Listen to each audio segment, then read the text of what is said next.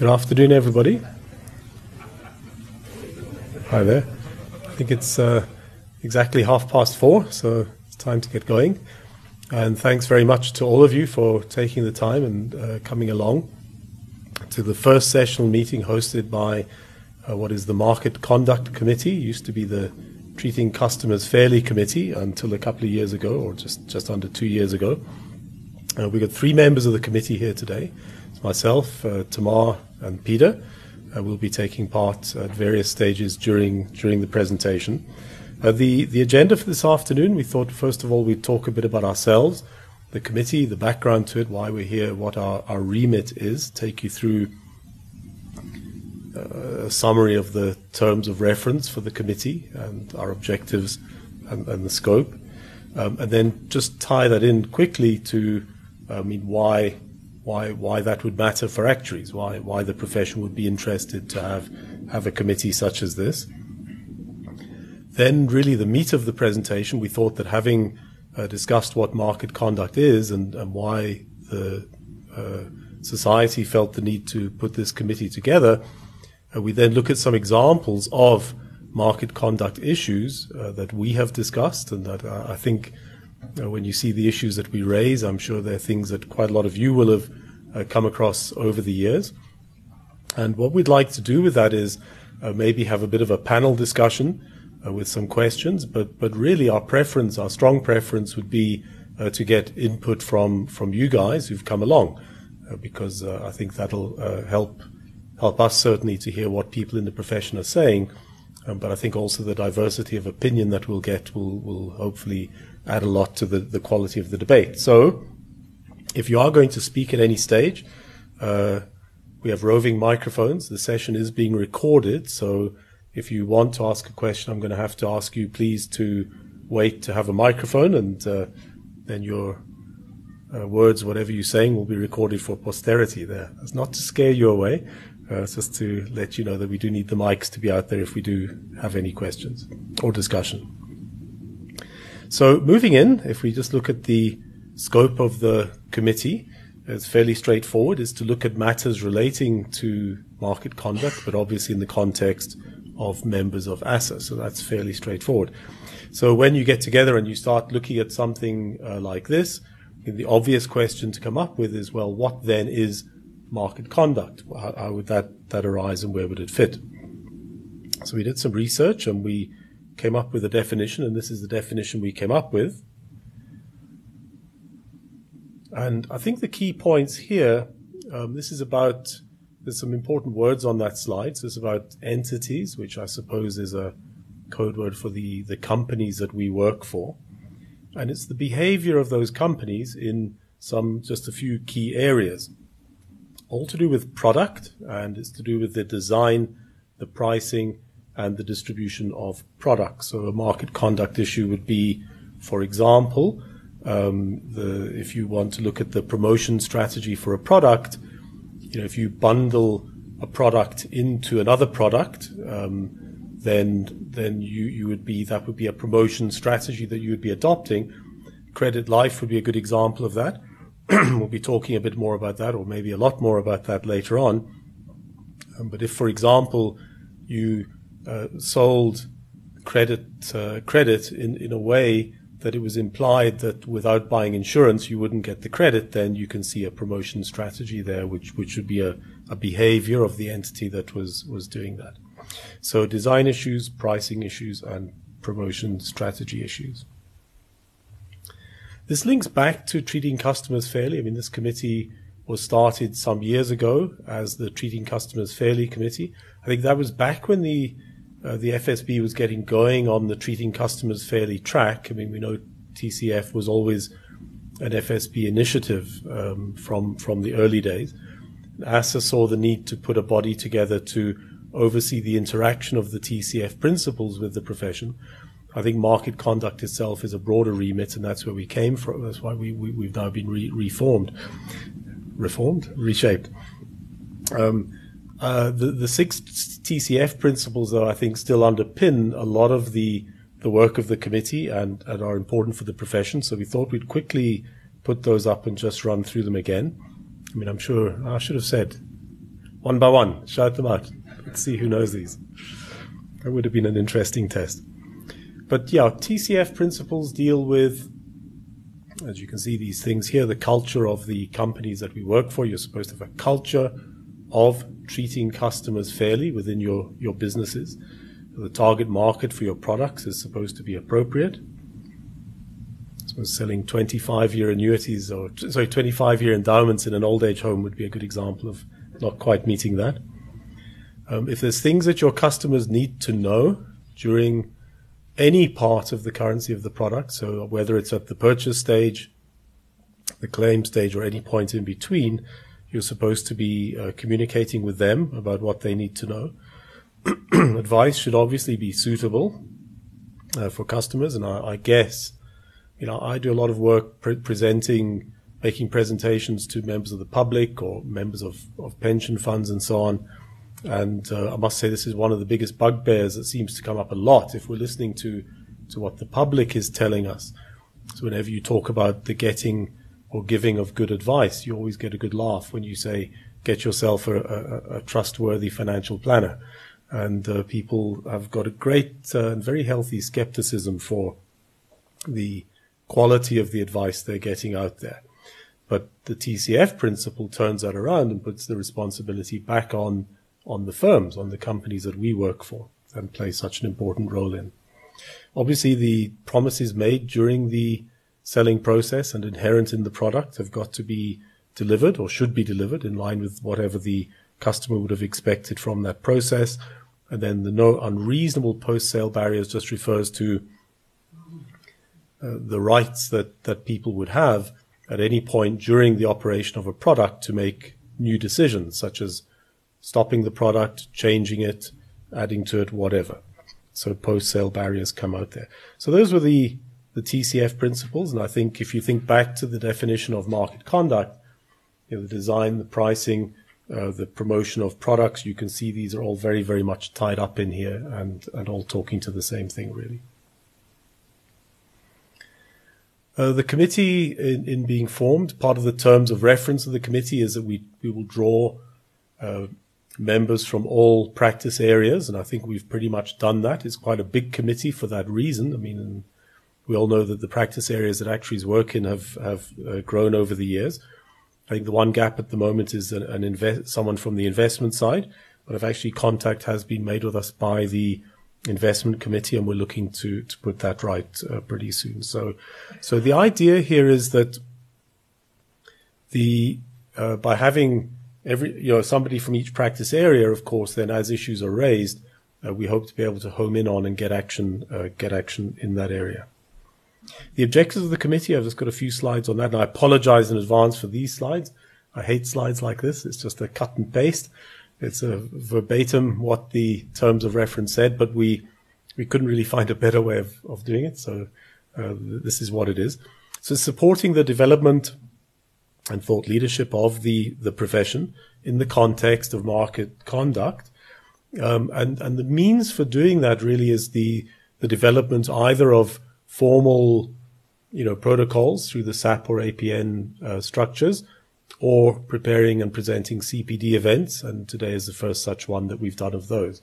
And of course, this is a professionalism CPD event, so we can all claim, those of you still claiming hours, can hopefully get a healthy hour and a half jump start to your year. We want to contribute, or we're expected to contribute to the strategic direction of the society with regard to market conduct and support the brand of the profession. I think that's very important. Also to support the regulatory authorities. So obviously we would like to have influence over, be able to comment on and give input to the regulatory authorities. And in fact, in this regard, the committee has a seat on a body called the Market Conduct Regulatory Framework Steering Committee. It's a bit of a mouthful, but that's a body that sits and meets in the offices of the FSB once a quarter, and it's an amalgamation or coming together of a vast array of industry bodies, regulatory bodies, lobby groups, whatever.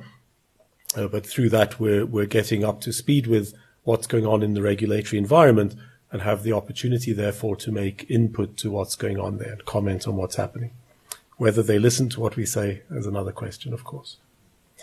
The key responsibilities, now you'll see flow from the objectives, so there's a kind of a big overlap here.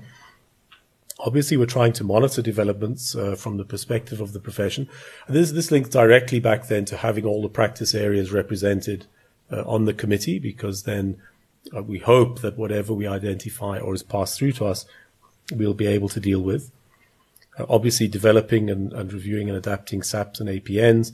And then a couple of very important interactions, one with the practice area committees themselves and the other with the professional matters board where appropriate. So part of the committee's output is then to talk to the other key areas within the professional body. Identifying CPD needs and opportunities, obviously. And then critically, I think the risks to the profession. If we see something that we think is a threat to the profession or a big risk for the profession, we need to talk to council and then try and help them develop strategies to deal with those. If needs be, making input to public policy submissions, talking to council generally on market conduct issues, and supporting and making recommendations to the regulatory authorities. So you can see these all tie in with the objectives, and you can see the thread running through there, hopefully. Communicating on a regular basis with members, and that we'll do in various ways, which we're still talking about doing. Then something we haven't really spent much time on yet is forging links with the international body or bodies and seeing how we can interact with them and hopefully learn from them what's going on in other parts of the world, how they're tackling problems, regulatory issues, and so on. And then the other way around, making input backwards into those bodies. So if I might say, I think we've had people talk to us. We get input from members, and we've had input from members already, and the committee members coming through. But if I had to kind of like try and just encapsulate this thing, the Market Conduct Committee, I had to get my mind around this at the beginning too, was that the society already has in place structures for dealing with problems when they come through. So we have a code of conduct regulating our behavior and our conduct and giving anyone out there, whether it's within the profession or the public, the means to complain and pursue a complaint against somebody in the profession or the profession generally. We have the Professional Matters Board dealing specifically with matters, shall we say, the hard end of professionalism. And ultimately, you've got the disciplinary structures underpinning all that too. So where would our committee fit in? And I think that the way to think about it is that the work of this committee is to try and act in a way, interact with members, stimulate thought, get conversations going that would lead to conduct and behavior in the entities that we work for, and then us as individuals within there, that would stop anything ever getting to the other end, if I can put it that way. So this isn't about, and I might say that's a bit of a misnomer that we've come across in the discussions we've had. And in fact, before the very meeting today, somebody said, I've got some bones to pick with you. I've been unfairly treated. That's not what we're about. We want to hear that, but the remit of our committee is then to try and think, how could we stop that happening again? Not how will we deal with an offender or something going wrong at the moment. That's the other structures would deal with that. So that's really the remit of the committee and how we see ourselves positioned out there. Why would that matter to us well, I think it's quite clear. And if you haven't, well, you all know that already, I'm sure. But within the companies that we work for, I mean, we wield a huge amount of weight and power and authority as a profession and have huge influence over the issues that drive market conduct issues. So if you think about it, I mean, it's just an endless list, but some examples there of where, whether you're directly involved or not in, for example, design or pricing or marketing of a product, very, very often it's members of the profession through positions either as sort of on the more junior level actually doing the work around that, or on a more senior level as management or senior executives overseeing this conduct. We tend to know what's going on, and we tend to have a lot of influence over what is going on. And I think that's really the point of this, that we have to take the responsibility and the power that we wield very, very seriously, because when we get into the case studies, we might see that a lot of things, when they do go wrong, could perhaps be traced back to either conduct or perhaps a lack of input or a lack of influence, or perhaps people battling to reconcile, people within the profession battling to reconcile the apparent conflict between their professional body responsibilities, the duty they owe to the profession, and the obligations they owe to their employer. And I think this is a perpetual debate and something that a lot of us grapple with all the time. But if you've got power and influence, you have to wield it appropriately. And Winthrop Williams Aldrich, if you ever get a moment, look him up. Interesting character. He was an American banker and financier who operated sort of in the first half of the last century and slightly into the second half. And he, a very wealthy man and very well connected with all the right people. And it's interesting to think that an American banker would have said something like that. Because if he had lived a little bit longer and seen the havoc and the devastation that was wreaked by the banking profession on the world at a later stage, then he would have been horrified, I hope, if he meant what he said here.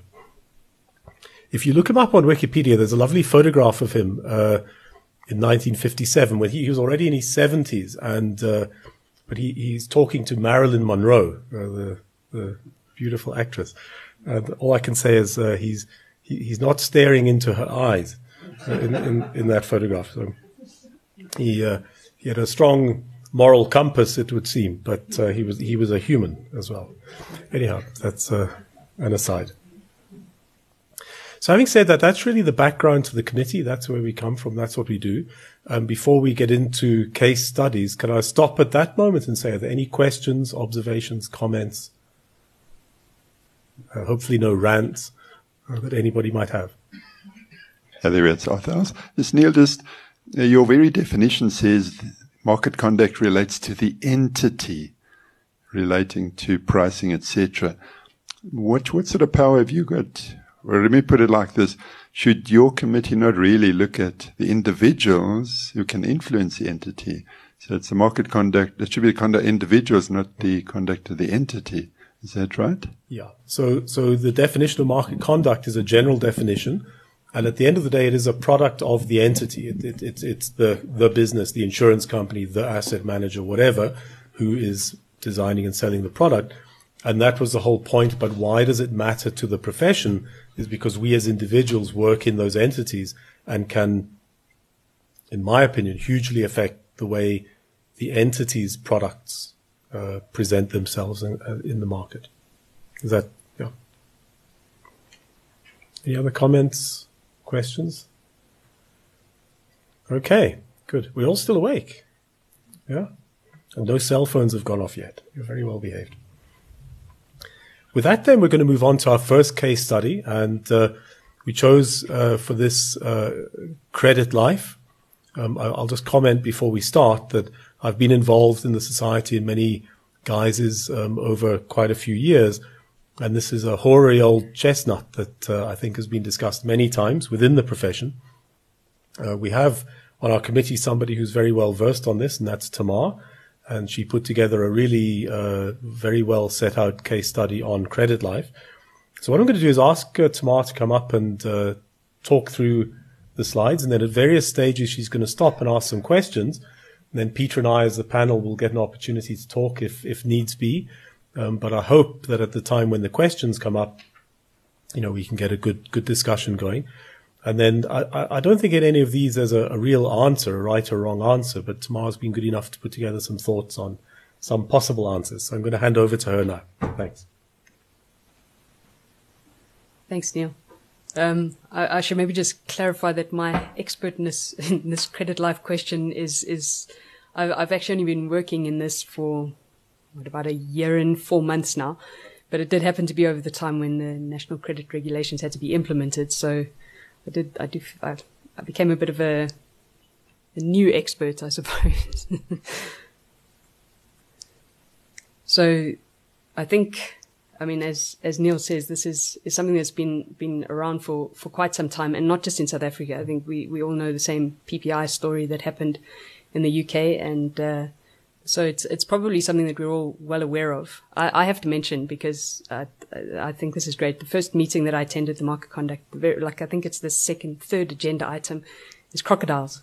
And I didn't know what a crocodile was. So I said, what is a crocodile? And Neil explained to me, well, crocodiles lurk just below the surface, and when you least expect it, they leap out and bite you. So I thought that was really cool. And this is a crocodile, I think, that, as Neil says, is lurking so long that we kind of forgot about it and just assumed it was a log. And and the result we'll go through in a second. But I think that's maybe also just something to bear in mind, is that just because something's been a problem for a long time doesn't make it not a problem anymore. So the bad name that's been attached to credit life insurance and PPI actually is three main things. Was the overcharging, that it was found that, premiums were probably too high for the cover that was given. The selling practices that Neil alluded to a little earlier, the fact that oftentimes people assume that in order to get the credit or this thing that they want, and often it was so, that they had no choice but to take this insurance product, that if they wanted, the couch, then this thing had to go with it. And in many instances, what they found was benefits that couldn't even be claimed, which obviously is problematic. You shouldn't have to pay for something that you would never, ever enjoy. So I think the result of this, because we left this crocodile log, was that legislation was then introduced. This was something that we saw in the press for a very long time as well. I think it was something that you could see that the regulators were getting very antsy about, and probably because nothing substantial seemed to happen, the result was legislation that was introduced, and I think that's a key learning in all of this, because I think the legislation itself is less than ideal, and I think we, as Neil said, are probably best placed to actually know what is going on in the industry, and actually what is best for the consumer. And that is an awesome position of power. So the legislation that came out was effective 9th of August 2017, which is kind of a random date, also Women's Day, but I'm not sure there's any correlation. And basically what they did was they've prescribed certain minimum benefits if your credit life is compulsory. So if, when you make credit available, you say, well, you have to have insurance to back this credit, then these regulations apply. So the regulations then prescribe what benefits have to be included, and it's an array of benefits. It's quite a comprehensive benefit suite. So it's life cover, it's disability, both temporary and permanent, and retrenchment benefits. They've also then put premium caps on these. So they've prescribed the amount that you can charge, for the maximum amount that you can charge for all of these benefits, and also put benefit design constraints, basically saying that if you are self-employed, then you can't be offered occupational disability. We can't charge for occupational disability, only this other disability that they've actually defined. And also, if you are retired, well, actually not if you're retired, if you're self-employed, you can't charge for retrenchment cover. They have also put in some policy substitution provisions, basically saying that the customer can select insurance from another provider, but that insurance then needs to comply with all of these regulations because you as the credit provider made that credit life compulsory. And then the onus is actually on the credit provider to make sure that this substitute policy complies with these regulations. So here's the question that Neil was alluding to. So the first question is, what are the unintended consequences of this, or the possible negative outcomes to consumers?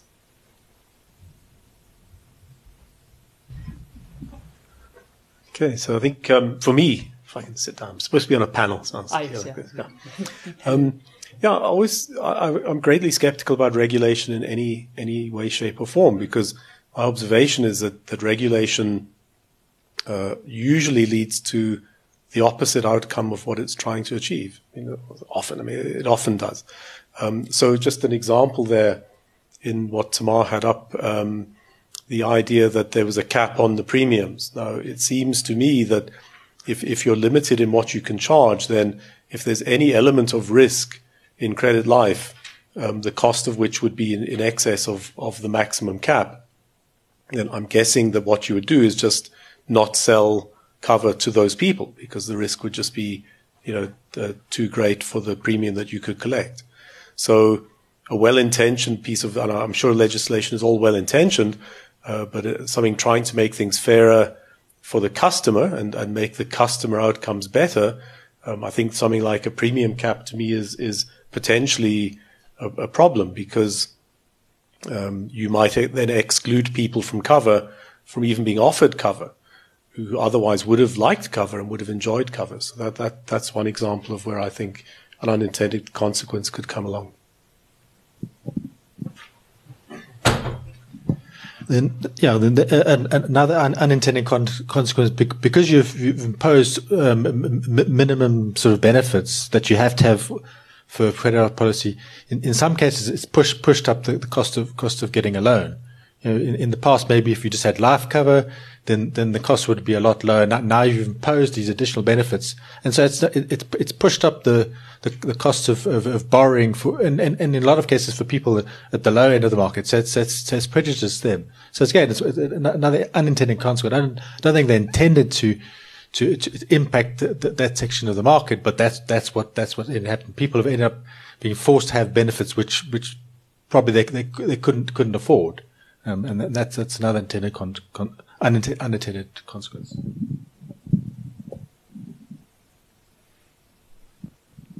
Thank you. Oh, is it on? So I think some of the things that we've seen is that firstly, some of the banks have actually removed what would have previously required compulsory cover. And now those products don't require cover at all. And in some situations, people obviously do need a cover. So there's also been a lot of instances in the media where I think it was Nedbank had taken away someone's house because the loan holder had died. So there's obviously a lot of situations where cover is compulsory, and now in particular on mortgages, some of the compulsory cover has now been removed. So that's an unintended consequence.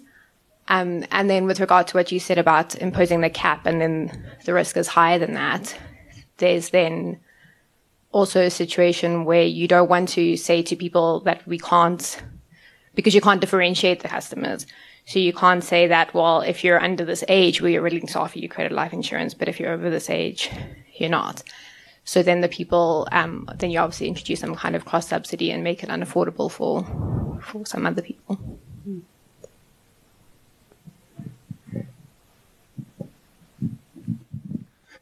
Yeah, you've got to be careful. I think this is a very grey area, and what's interesting, everyone has an opinion on this, so please don't crucify me on this. I think what I'll first start with the positive. I think before it was regulated, credit life was almost incomparable between providers. Everyone had a little twist and tail. So the one plus that you have is it's commoditized. So from a phase point of view, giving advice in terms of substitution, that entire risk is eliminated for the selling party. So I think it creates opportunity for mass production, and it's about scale. So it's able to produce a commoditized product to a customer at massive scale and efficiency, which I think was not there before. The downside to that is automatically competition is removed. So as soon as you commoditize it, the ability to compete on something else is taken away.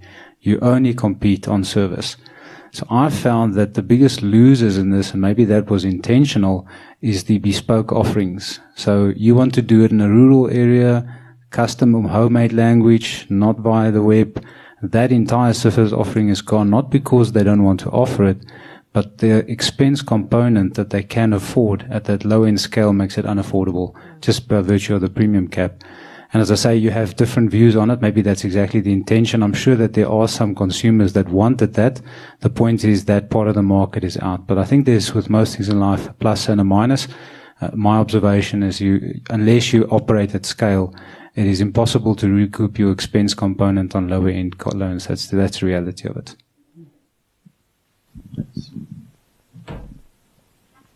Yeah, actually, I think that's exactly it. I think there's definitely been some positives from it. I mean, there were some ridiculous practices happening, and I have no relation to the Lewises who were doing terribly bad things with their furniture company. Not me. But yes, so I think there definitely have been some positives from it. And I think it was something that had to happen because, as you say, it's also part of the market that is the lower end of the market and probably needs more protection than any other. I think just to kind of go through some of the stuff that we saw, which I think we've already addressed now, is, as you say, one of the consequences, which is positive, is no more overpricing, hopefully. So the fact that cover may not be made available, and some consumer groups may actually be worse off. And the reason for that is in that self-employed space where they've now defined so clearly that disability definition, a lot of credit providers before were actually quite comfortable offering disability cover to self-employed people, and they could certainly claim for it. We offered occupational disability to self-employed people, but now the way that it's written, you actually can't offer occupational disability. That's probably the best match to the need, though, is if someone can no longer work, that's actually when they're going to start defaulting on their credit and need that cover to come in. So I think that's maybe what happens when sort of external people start putting in benefit definitions. And then the fact that you can still offer retrenchment benefits to pensioners is odd. I think as Neil said, some of the fact that Peter said, the fact that you have to now have comprehensive benefits, it may not actually suit everyone. It might be that now the loan plus insurance becomes unaffordable to them. And as you correctly said, I think some people are just not offering insurance at all. Not making it compulsory. And therefore people are losing their houses. And I think it's even not just on home loans. Obviously that's a big risk because that asset is huge.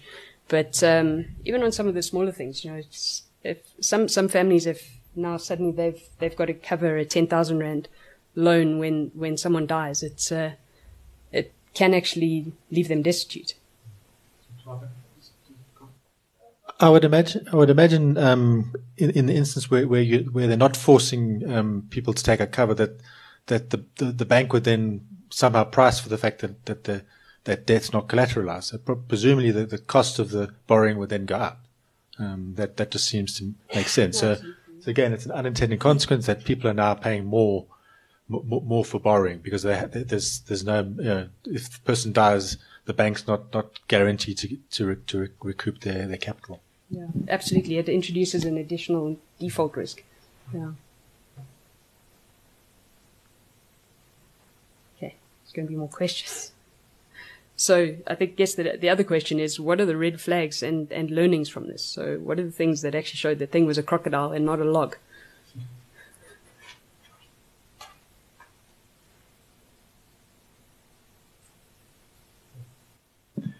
For me, the obvious one is two really. I mean, when a product just gets bad press, the way Credit Life was getting bad press, there's something wrong. I mean, it was repeated and it was ongoing.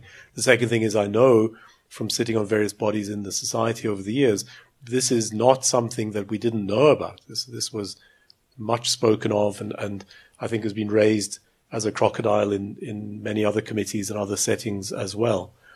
To me, a question from this really is, what could or should the profession have done differently? And if faced with a similar situation again, would we act differently?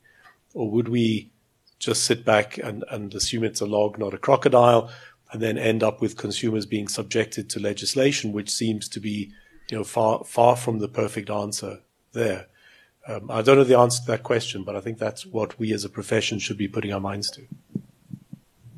It's Arthur Else again. Neil and I served on council years ago. And this was one of the issues raised then at that time, the price of Credit Life.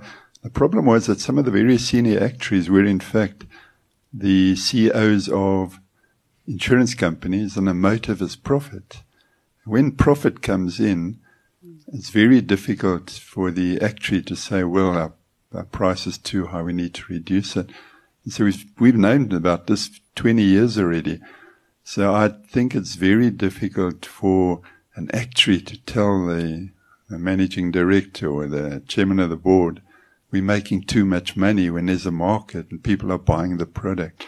I think that was one of the problems. You don't really have, we've got influence, but we don't have power to fight the capital market system.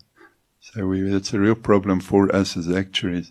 And we do, I think had it not been for the legislation, I think we would have probably still carried on, even with your committee. I don't know there's much your committee could do to fight the capital system.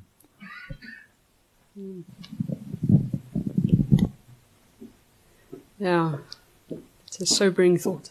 There must be something, though. I think I've also been listening to the conversation over the years, and we very early on identified all three of the contributing factors to credit life being what it is. And maybe our interventions should have been to suggest removing some of those before we got to the limit being implemented. Yeah. And therefore, simple rules like cannot have just one provider providing credit life in a certain relationship. So JD Group having only one provider themselves on that panel, introducing the competition rules, we could have contributed to that and suggested the regulations. So I think we were a bit powerless in actually saying this regulation is needed. Yeah. No, that's a really good point, and I think also the point about informing the customer. I mean, even if they just knew what else was available, and if we made it clearer in the marketing material, maybe said what this thing does, what it doesn't do. I think you're right, even without necessarily forcing our bosses to cut profits, which is difficult. There were probably some things that we could do. Neil, let me throw a spanner in the works. Oh, damn it. A very, very contentious issue at the moment are asset managers' fees. You look at some of the managers taking 2%, 3%. The fees are vulgarly exorbitant. They really are. And that's a real issue. And there's senior actuaries in asset consulting firms drawing salaries, paying out big bonuses, and it's been questioned. And if you read in the paper, the coronations bonuses recently have been questioned by Theo, I'm going to say name Theo, there's a real crocodile.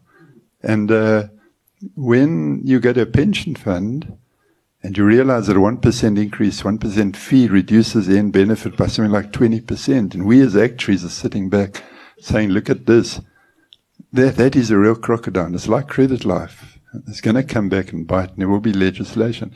So I'd like your committee you know about it, to look into it, and what can we do?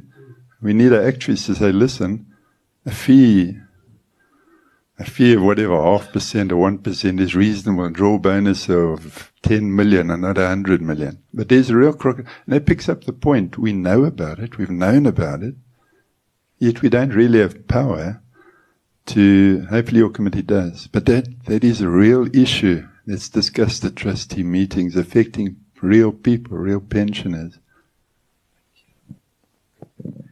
Yeah, so I think to a certain extent we might not have power, but I think there are many instances where we do have power, but yet we choose, the road of inertia.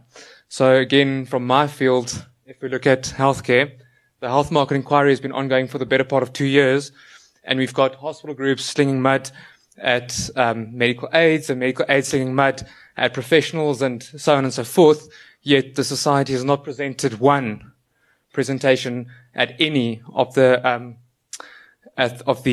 opportunities that they've had to make representations to the health market inquiry.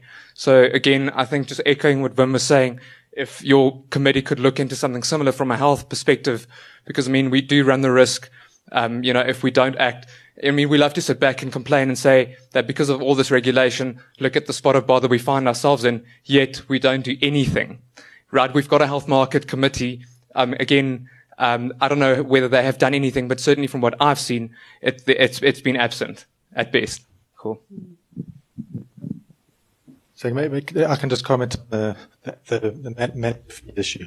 I think it's also another example of where everybody charges the same way. It's standard throughout the market for asset managers to charge percentage of assets, and so well, everyone's doing it that way, and everyone's charging whatever, 50 basis points, 60 basis points. So we're fine, and then there's nobody coming up with new ideas and say, well, let's do it this way, and it's going to add value to the consumers. I'd like to build on that. I mean, over the years with the credit life issue, and as Arthur says, yes, I mean, it goes back a long way. And even predating that, I was on another committee where this kept coming up. And, my argument was always, well, what about competition? I mean, where is the effect of competition, which is kind of what you're saying.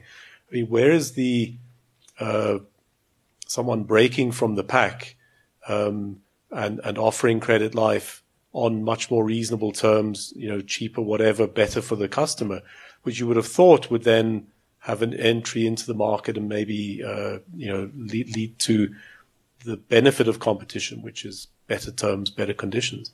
It's staggering to sit and watch year after year that just doesn't happen. I mean, I'm not going to say there's something sinister going on. I mean, collusion or anti-competitive practices, but one wonders. I mean, and maybe if the terms are set, the asset management fee thing is maybe another example. Maybe there's a complacency and a comfort that everybody gets into, comfort zone, with the amount of money they're making. And where's the effect of competition coming through? So I hear the requests for the committee to look into these things and see what we can do. I mean, as I said in the introductory slides there, what this committee can do is our aim or our goal is to encourage intervention and action up front. In other words, before the problem hits the need for regulation, or Lord forbid anybody is ever accused of unprofessional conduct, or anything comes through the disciplinary structures, or the profession just gets a bad name because you're always standing around near the scene of the accident, or if you want to call it that, but never actually doing anything. And I think one of the things that the committee's been working on is trying to formulate the substance of what would be an APN, an actuarial practice note, just talking to the profession about the responsibilities and duties. But I do think that the comfortable days of all nodding our heads and saying, well, we know about these things and we know something should happen and whatever, but we're always waiting for someone else to do it. I think with the change in the oversight structure and just the way the wind is blowing in the world as far as regulation and accountability, if we don't act, I think there can be great problems for the profession down the track. So we've got to just try and keep working on everybody on to do the right thing ahead of time, not wait for the problem, sit and watch it, and then maybe wait, then at the end, who knows how badly things could go if the regulators really start getting involved. Any other comments on that? Any more views? I think also just one observation on that is that, like both these examples, I think it's almost that it's a second order effect. Your point about competition. So you want the bank loan, or you want the couch, or you want the fridge, and then the credit life is after that. So you're not actually shopping for credit life insurance. And I think that's maybe where there's possibly a bigger risk, where we've got to be a bit more vigilant. Because I think maybe their competition isn't working as strongly as it should. Similarly, maybe with the you look at, so who's performing the best? So it's Coronation, or it's Allen Gray, or it's Investec, whatever. You put your money with them, you know that everyone's charging fees. So, well, there's the fees. It's almost also a second order. You don't actually go and look for who's got the cheapest fees. And maybe those are the things that we need to just also acknowledge are the bigger risks, where market is not necessarily perfect. Not that any market's perfect, but South Africa's is the most perfect. Oh, sorry. I didn't mean to do that. Attack on capitalism, Arthur. No, South Africa's is the most perfect. Sorry, you got to talk into a mic all the time. But Neil, what are you really saying? Your committee can't do anything? You're powerless? No, Because in the asset management industry, there are a whole lot of managers, but the intention is not to bring down fees. The intention is for the smaller manager to get where the bigger manager is and make all the money as well. So it's a perverse incentive.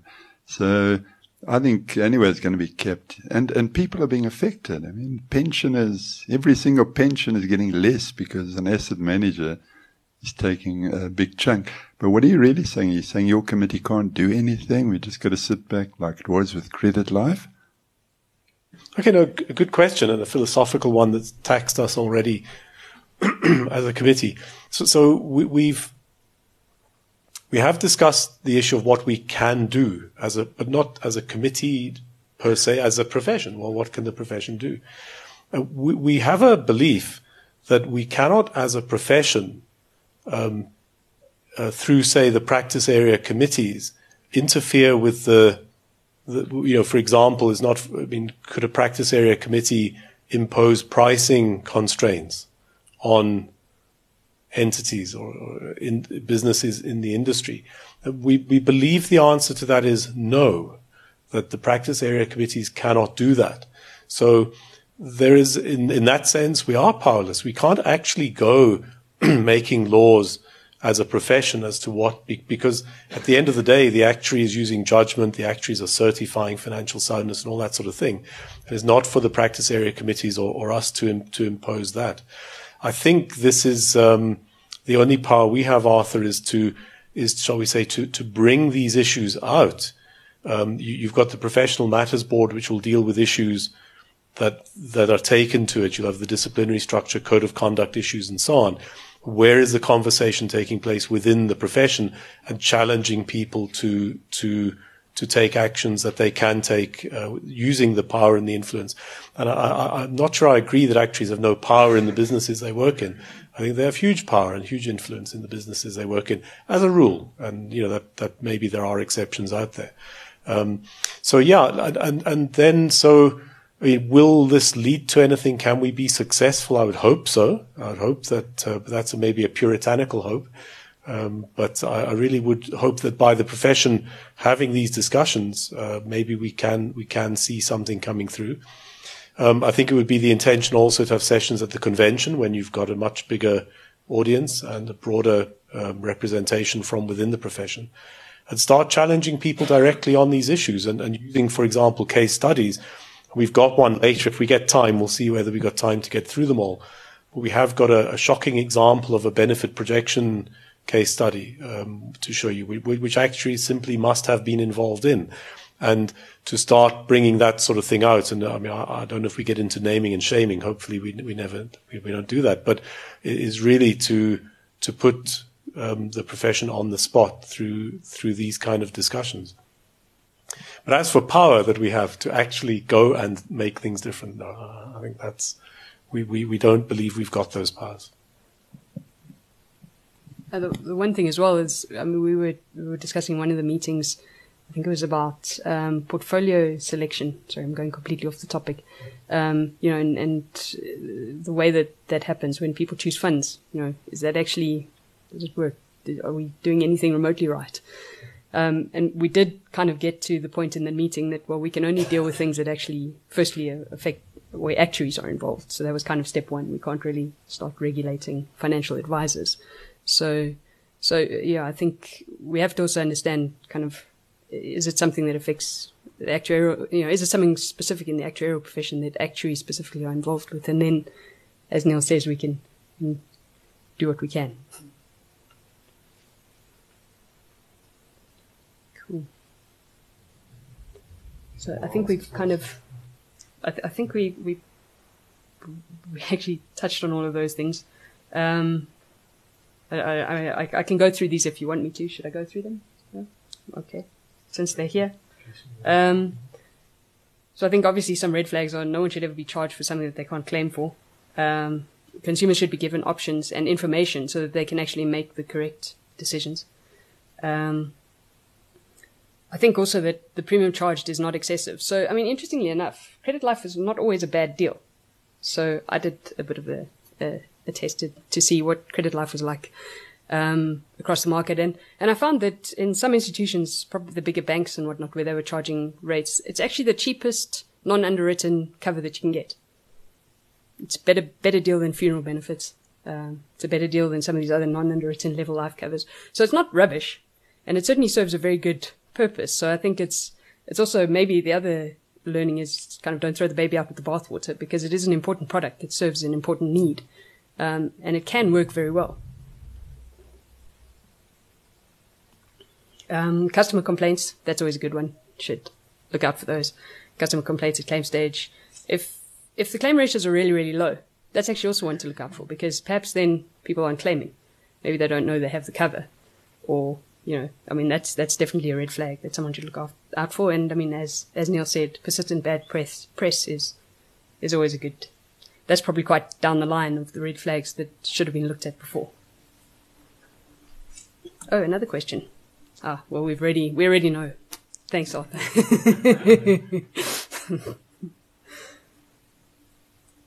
Cool. I think that's the end of me. Should I?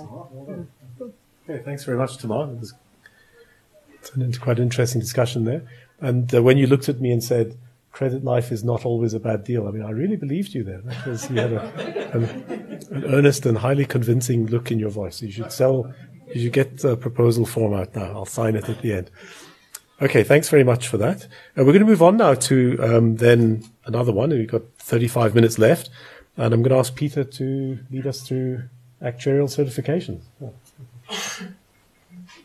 Okay, so the issue here is that in a number of cases, actuaries are and I think it's in a statutory role. So it's either on the life side where the statutory actuary certifies where the premium rates are financially sound, I think before the product can be sold, and also in the situation of a retirement fund evaluator certifies the financial soundness of a set of rules or the amendments to the rules. Now the way I understand it on the life side, I think it's a very narrow ambit. The statutory actuary is certifying whether those rules are financially sound, but that doesn't. He or she doesn't have to look and ask the question, TCF questions. Is this product giving value for money? And I think it comes back to, I think it overlaps with the previous case study. In previous case study, I think statutory actuary would be well able to certify that a credit life product was financially sound, but then stop there, but not have to think of the other issues. Is this product offering value? Are the claim rates very low? Is this product, is it delivering value? Is it the right target market? So I think the statutory actuary could certify financial soundness, but not have to consider all these other issues.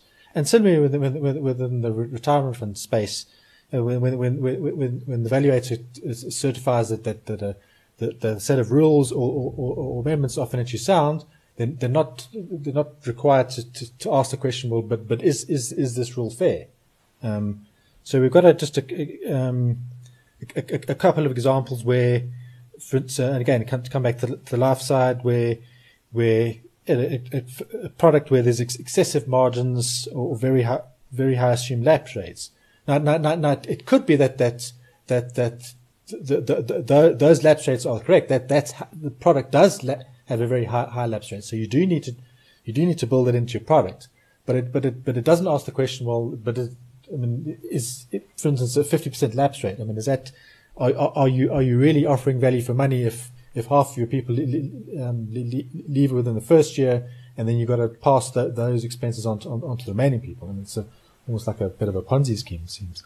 So then the other question was really, but in the retirement fund space, where the evaluator certifies that a rule change where all future surplus always goes to the employer surplus account. Again, that may be appropriate in some circumstances, but not necessarily always.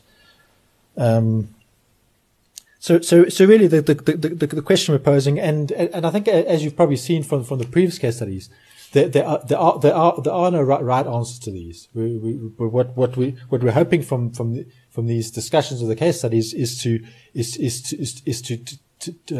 have a discussion to hear different sides. So really the question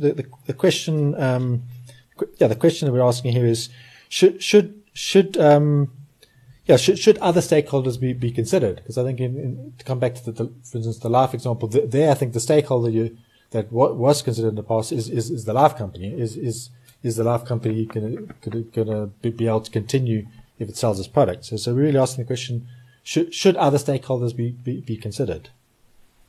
Yeah, thanks. I'm not a life actuary, luckily, but I'll definitely venture opinion. Yeah, so I just off the cuff, I think actuaries are considering them. I think the problem they find themselves in is they have to dispose on a statutory obligation that's clear. It's a prudential requirement, and you must make sure that when you dispose that statutory responsibility, that you do not endanger the future soundness of that entity, because in some way that'll be unfair to all the existing policyholders. But I'm pretty sure that those actuaries at reaching that level of education and responsibility are quite aware of the playoff where they might have to sign off on a premium rate that is quite expensive. I also do think that those actuaries often find that that expression of judgment is against the context of massive uncertainty. So if there was perfect data to eliminate all uncertainty, then the judgment call is easy. But I've seen so many times in other fields, and even in the non-life where I play a lot, that there's a lot of uncertainty, and often the margin is not just picked out of air to see if excessive profit could be made, but the uncertainty at the point of design or the point of entering the market is so severe that if you underpriced it, that you're endangering the other policyholders, and you'd rather venture on the safe side. That line is different for everyone. The problem is not whether your line is right. The problem is, are you picking a line that balances it between everyone? Because even the other people in the organization, non-actuaries, have their own view on the line, and the biggest debates when they actually consider these things are not just with themselves, but with other stakeholders in the company, because I was listening to the other conversations. The reality is the profession does not control the entire industry. We're just one part of this big chain. And often the success is not whether we are just expressing our view, but we're willing and able to convince others of our view in a sensible way, or adjust our view to compensate for other views. So I think that is one of the challenges we have as a profession, is not dictating, but trying to explain the context of a decision, be open to challenge from all sides, and then jointly decide as part of an organization. I've just found for myself, just to take the responsibility if it's not all yours, is actually better to try and make that decision in a joint forum where there's more heads around than just deciding on your own. That's my 10 cents. Yeah, thank you for that feedback. Is there any other comments? Anybody want to? I was going to say, no actuary would charge only 10 cents for that volume of input and that amount of input. Well done. It's like credit life, special. No comment. I'm Mike Walker. I want to talk about retirement funds. I think perhaps the question is being asked here because clearly actuaries have to certify that rule amendments are financially sound, and normally it's a very straightforward decision. But the question is more, should you be certifying whether rules are fair? And I have thought sometimes it would be quite nice to have the power to say whether they're fair or not. On defined contribution funds that exist at the moment, I think they're very simple, so it's not likely to be a problem. On defined benefit funds, of course, is very different. The question about allocation of surplus. And I think there could be a case for defined benefit funds for giving the actuaries the power to do that, to have a look at whether the rules are fair. And because it's not simply a question of when an amendment comes up, because when you actually look at the rules, you might look at all the rest of the rules and you discover there's lots of other rules there which are very old and just don't make sense or are inherently unfair. So often an actuary might say you should change this, but it would be quite nice to have the statutory power to say we need to change this. But I'm not so sure whether it's really necessary to go that far, because there's a far less defined benefit funds around at the moment, so maybe it's not really worth doing. But I would comment that in a lot of older defined benefit funds, there were rules which I believe were completely unfair in the way the benefits were designed. And so it would be quite useful for actuaries to be able to pronounce on that. As to whether that's a good thing or not, from a statutory point of view, I'm not sure. Any further points? Anybody got any further points? Just leave your own mic. I'd like to pick up Mike Walker's point. There are just two things I've learnt over the years. First one is when I've certified rules, let's say all the surplus goes to the employer. We've got a fund that has that in its rules, a defined benefit fund. And the reason for saying that is things go wrong. The employer picks up the entire deficit. The members pay their 7%. So if things go right, why should the members share in the surplus? They get their guaranteed benefits. So I certainly think it is fair, but in the appropriate circumstances. But I have learnt a lesson. I worked at one of the consultants, and they grant loans to the lower income people. And I couldn't believe it, 3% per month interest. Wow, these guys are ripping lower income people off. Until I got into a group and it was discussed. And the 3% interest covers the defaulting loans and the people who disappear. And that certainly opened my eyes to say, but hang on, before you criticize somebody, make sure you understand the rationale for it. So I think, and then a final point I want to make is that actuaries have a duty to the public interest. So I think that is in addition to the statutory duty. So if one sees something in a set of rules or premium rates that's against the public interest, you're obliged to bring that in as well. Thanks, Arthur. So maybe just one thing. So as part of our credit life work that we did internally, the question was asked to some of the actuaries, would you certify the fairness? And I must tell you, if you think there's two schools of thought on this, there's like 200 of them. But I think as a profession, yes, I'm very worried unless we canvas and clearly define what the signing or the certifying of fairness means, we are actually opening up the profession to massive reputational risk. Because what I found in this, when you start to speak to the people at the coalface, what you might perceive as fair for the general rule can be proven to be unfair for one person. So I haven't seen some products that's fair to all. We might speak to it in a bland and a nebulous concept, but some components of simple cross-subsidy, which is fair in the aggregate, can be proven to be unfair to one person. So I think the only way that fairness can be expressed is in a forum where there's more than one professional skill set around there and it's joint decision making. I must tell you where I'm at, as I'm very fearful for actuarial professions having to certify fairness. Soundness in its own has got a specific concept, but fairness speaking to the underlying users with a vast array of differences, my sense is exposes us as a profession tremendously. So I had a comment that was quite similar to that, but I'm sure many people know that the proposed guidance under the Insurance Act actually does require the head of the actuarial control function to express a view on the fairness of products. And I've heard many actuaries say that that makes them very uncomfortable. And similar to what you just said now, that what you're opening yourself up to. So when you talk about justifying a margin in the face of uncertainty, we can have a sort of more quantitative discussion about where that comes from and why we think it's reasonable. When you talk about fairness to people, everything obviously becomes a lot more subjective. And so to put someone in that position and then later have to come back to them and say, but you said it was fair, I think it's a very unfair position to put all of the actuaries in. And so shame your committee's leaving here with a lot of extra work, but that's probably something for this committee to consider, is we need some kind of guidance of if you are forced to be making those decisions, what are the types of things that should be being considered. So really, response to what you're saying, so would you say it's easier to certify something as being unfair rather than saying something is fair?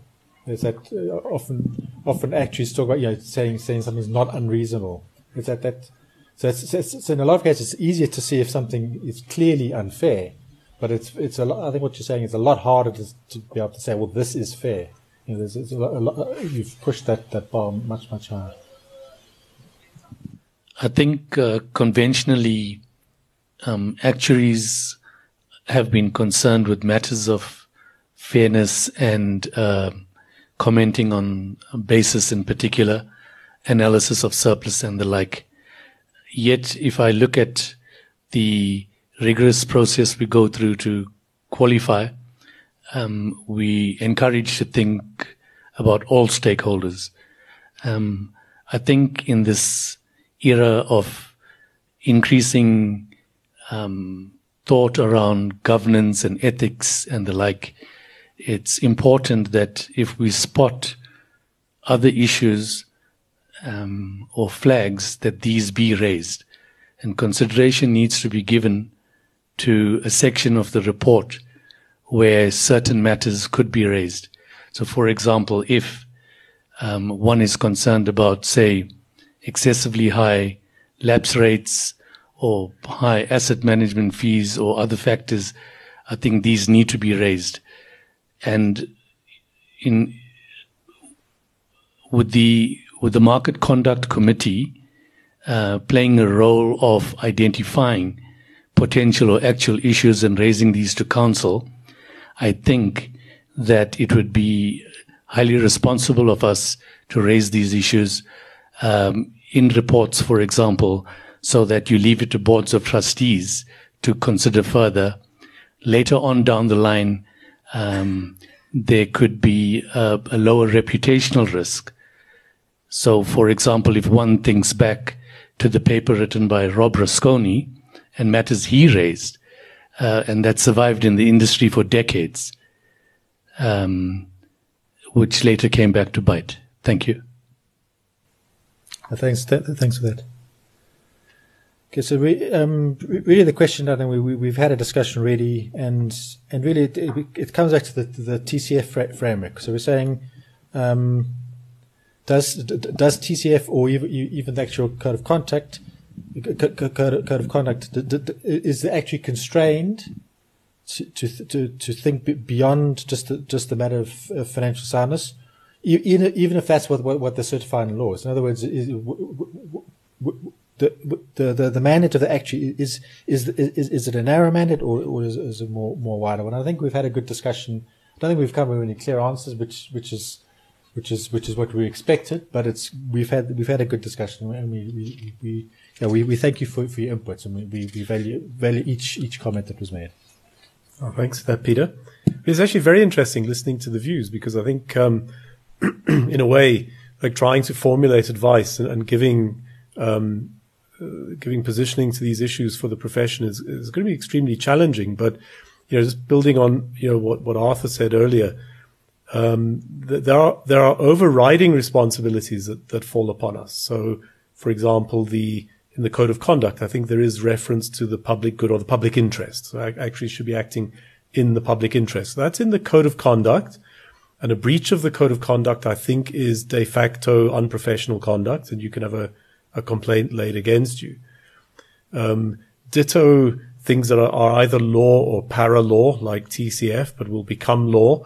And under the new regulatory framework of supervision in the country, we'll see overarching requirements towards things like treating customers fairly and so on. So I think the days of actuaries being able to think, well, I mean, Peter's point, I'm being asked to certify, is this financially sound? This is a yes or a no question. And if the answer is yes, it's sound, I will sign it. Forget that this will collect 5 times the amount of money that's needed to pay the claims.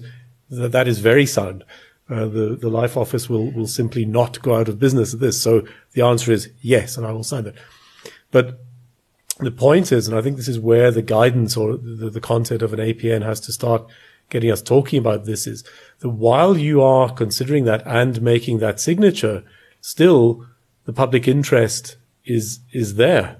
And still the TCF and all the regulations that are there and the vast number of regulations that are coming, still they operate. So we cannot look in isolation at what we're doing. We have to find a way to bring these all into consideration. And I'm not saying I know how to do that or it's an easy thing to do, but I'm sort of sensing that's the leap that we have to make as a profession, is to have all of these filters and awarenesses switched on in everything that we're doing. And that's going to create the biggest problem, because I think the employers that we work for, as we've said, I mean, they're not asking you, is it fair? They're asking, will it sell? And can we make money from it? One topic that taxed us greatly, and we didn't put it in today, but also came up last year. I gave a talk at the Young Members Convention down in Cape Town in June last year, trying to encourage the people coming into that. I think at that session, there were some newly qualified actuaries, but there were a lot of student actuaries, and there were people who were considering coming into the profession. So it was a very, broad audience. And they started raising issues. And the one that came up was the question of selling funeral cover to benefit grant recipients. So you've probably all come across that. So people out there getting a couple of R100 a month as a child grant or whatever. And then there's people running around with forms signing you up to buy funeral insurance as a debit against your grant. Now, these are people who've got no money to begin with, and let alone spending money on, I'm sure if there's a claim, it must be very worthwhile to have the benefit. So these young members were raising that issue with us, and we've grappled with that as well. And the bottom line is that there is somewhere in that process, there's pricing going on, there is certification of rates and products going on. And that must include distribution strategies, and that's part of the remit of market conduct.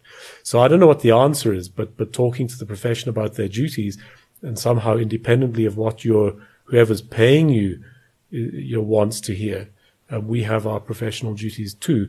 And how long is it before some sort of catastrophe befalls the profession?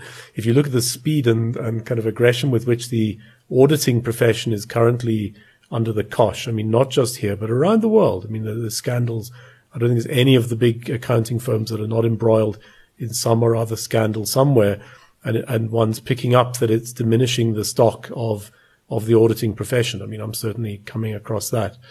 Lord forbid it happens to us, and it's up to us to take that action. Which leads on to, nicely, the last case, which hopefully won't take too long to go through, but it'll be interesting to get reaction from the floor on this.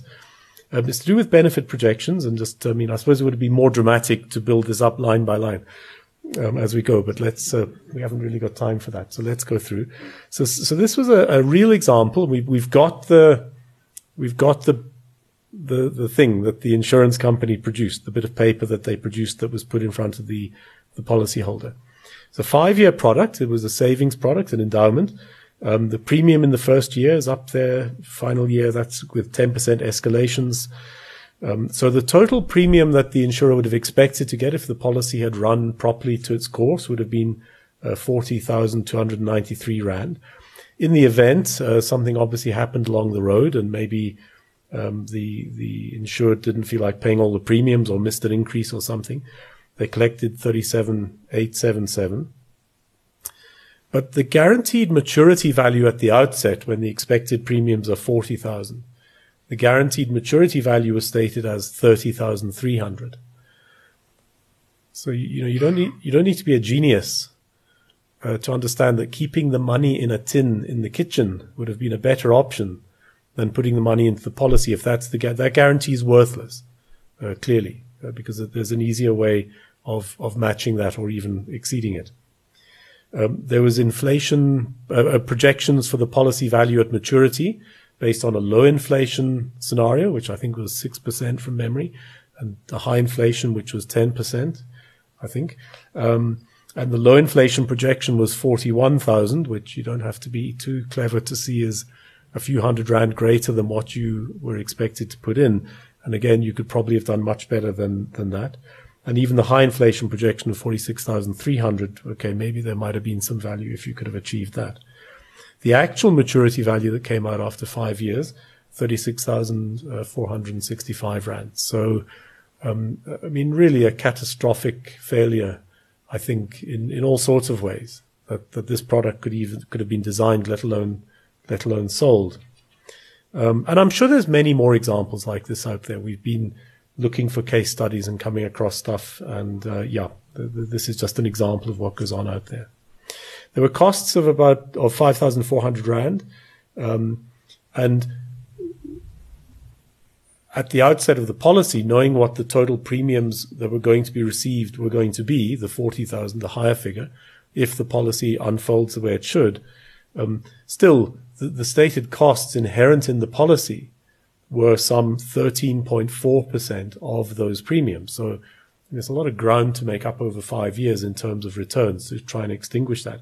In terms of the actual premiums paid, it was 14.2% in the end.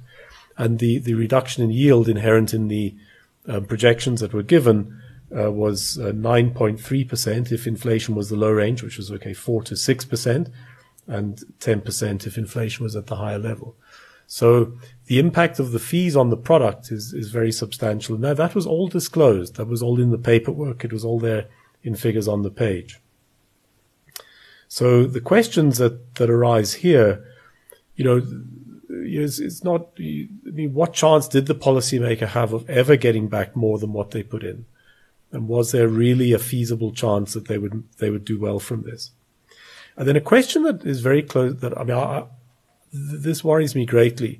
It comes back to the point that I was making earlier about regulation and the impact of regulation and how badly things can go wrong. So if people are getting bad outcomes through policies, the regulators say, well, then let's give policyholders more information. So now you have to prepare more information. You have to, all the arguments about how projections will be done, how the figures will be presented, all the caveats that will go into that, all the new staff you have to get and the systems you have to put in to prepare all this stuff, and then it all goes out there.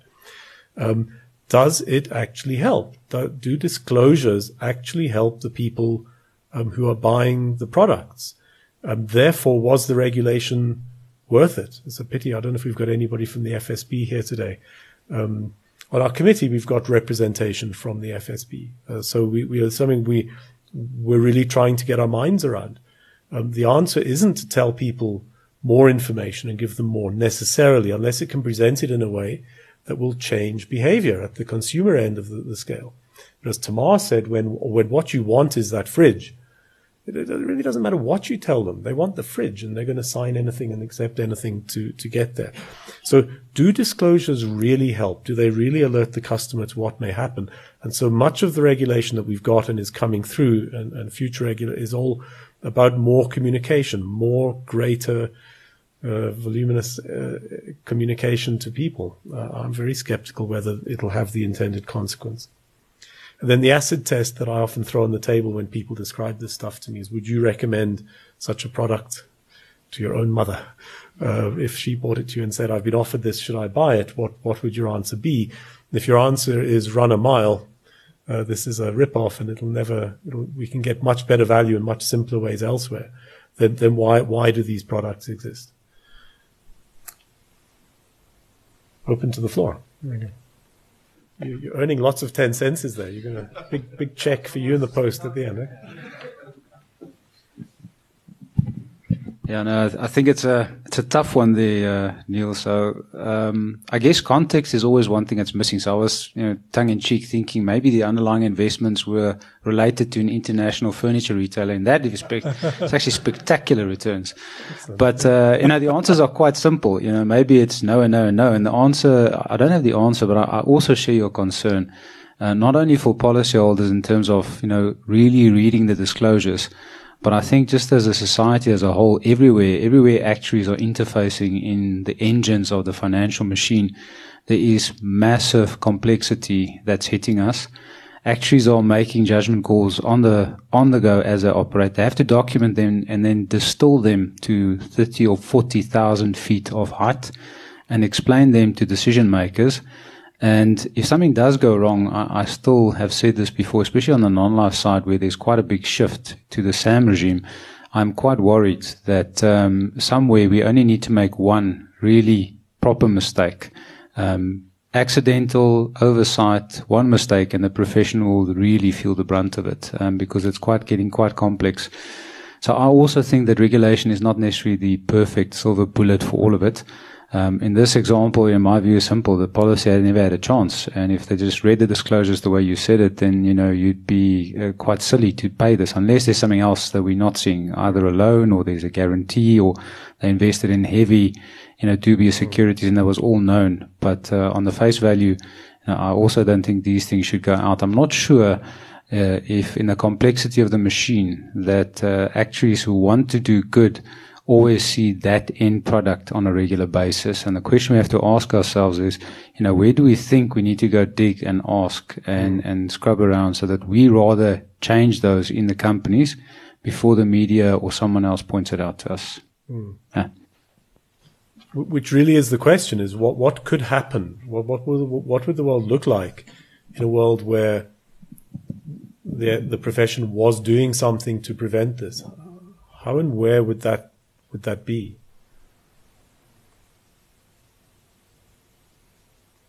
Not sure I've ever met an actuary who said, I resigned from my employer because I disagreed fundamentally with what they were doing, or what they were asking me to do.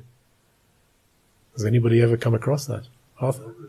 Yeah, Rob. Rob, sorry. Yeah, Rob's Rob. a good example. Sorry, yeah. Okay. Forgot about him.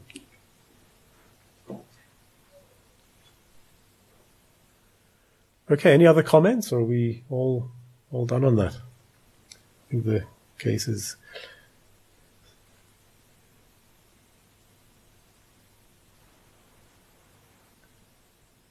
Part of the advice I give young actuarial people coming into our business is to always have that person or entity or something sitting on your shoulder watching what you do when you're taking decisions and when you're doing your work. That's a little devil that sits there watching. That person can see it all, and that's your conscience that is watching everything you do, and your conscience is always watching. So I think that's a sobering thought. I put that up at the Young Members Convention. There was a collective gasp from the people there. They didn't think necessarily yet about the fact that everything they did was going to be under such scrutiny. And then finally, that's really the necessity for the committee that we have. And I urge you all, please, to make whatever input you can. Either in I think the easier end is sort of examples of things that you see that might be going wrong, where you think the profession should be thinking about that. And as I say, it's not dealing with the miscreants or dealing with the bad behavior at the other end. It's preventing it in the first place, and how we get the profession to change its stance in terms of the input and the influence that we can have all the way through. And then anything that any ideas that anybody has in terms of how that advice to the profession could be formulated and put out there, the content of an APN, what can we do? Because I think this is a very, very important conversation for us to be having, so we can avoid the catastrophe or the one case or whatever that goes wrong one day. And it would be awful if we as a profession, which I've always thought just contains the most amazing bunch of people. I remember very early in my career working in a company that had actuaries from the Faculty of Actuaries and the Institute of Actuaries, because they were separate back in those days, and then the Society of Actuaries of America, and then, in fact, one from Canada. So it was quite a place, you can imagine, a bit of a Tower of Babel. And I'd always been brought up to think, early in my career in Scotland, that the faculty was the best. And these institute guys, and then don't even mention across the water what's going on in North America. And what I learned, in fact, working with people, is it doesn't actually matter which professional body you've gone through. There's an incredibly high caliber of people. They really are marvelous. And everybody I worked with, they were of the highest caliber. And it just seems to me that the reputation and the name of all of these people, which is all of us here and all our colleagues out there, is kind of on the line. And if we don't get this right, then we could find ourselves as a profession on the downward slope, and that would be a terribly sad state of affairs to reach. So please, anything you can bring to us, any ideas, any thoughts you've got, we really would welcome that. And then I think it just remains to say thank you again very much for coming along. There was an attendance register doing the rounds. Has everybody had an opportunity to sign that? Okay. There's 3 people out here who haven't seen it yet, so we need our CPD as well, And then finally, just to thank Tamar and Peter for their input and efforts in putting this stuff together, and the other members of the committee. There was a meeting in Cape Town on Tuesday, a similar sessional meeting, which apparently went very well and was well attended as well. So thank you very much and look forward to further engagement. Thank you.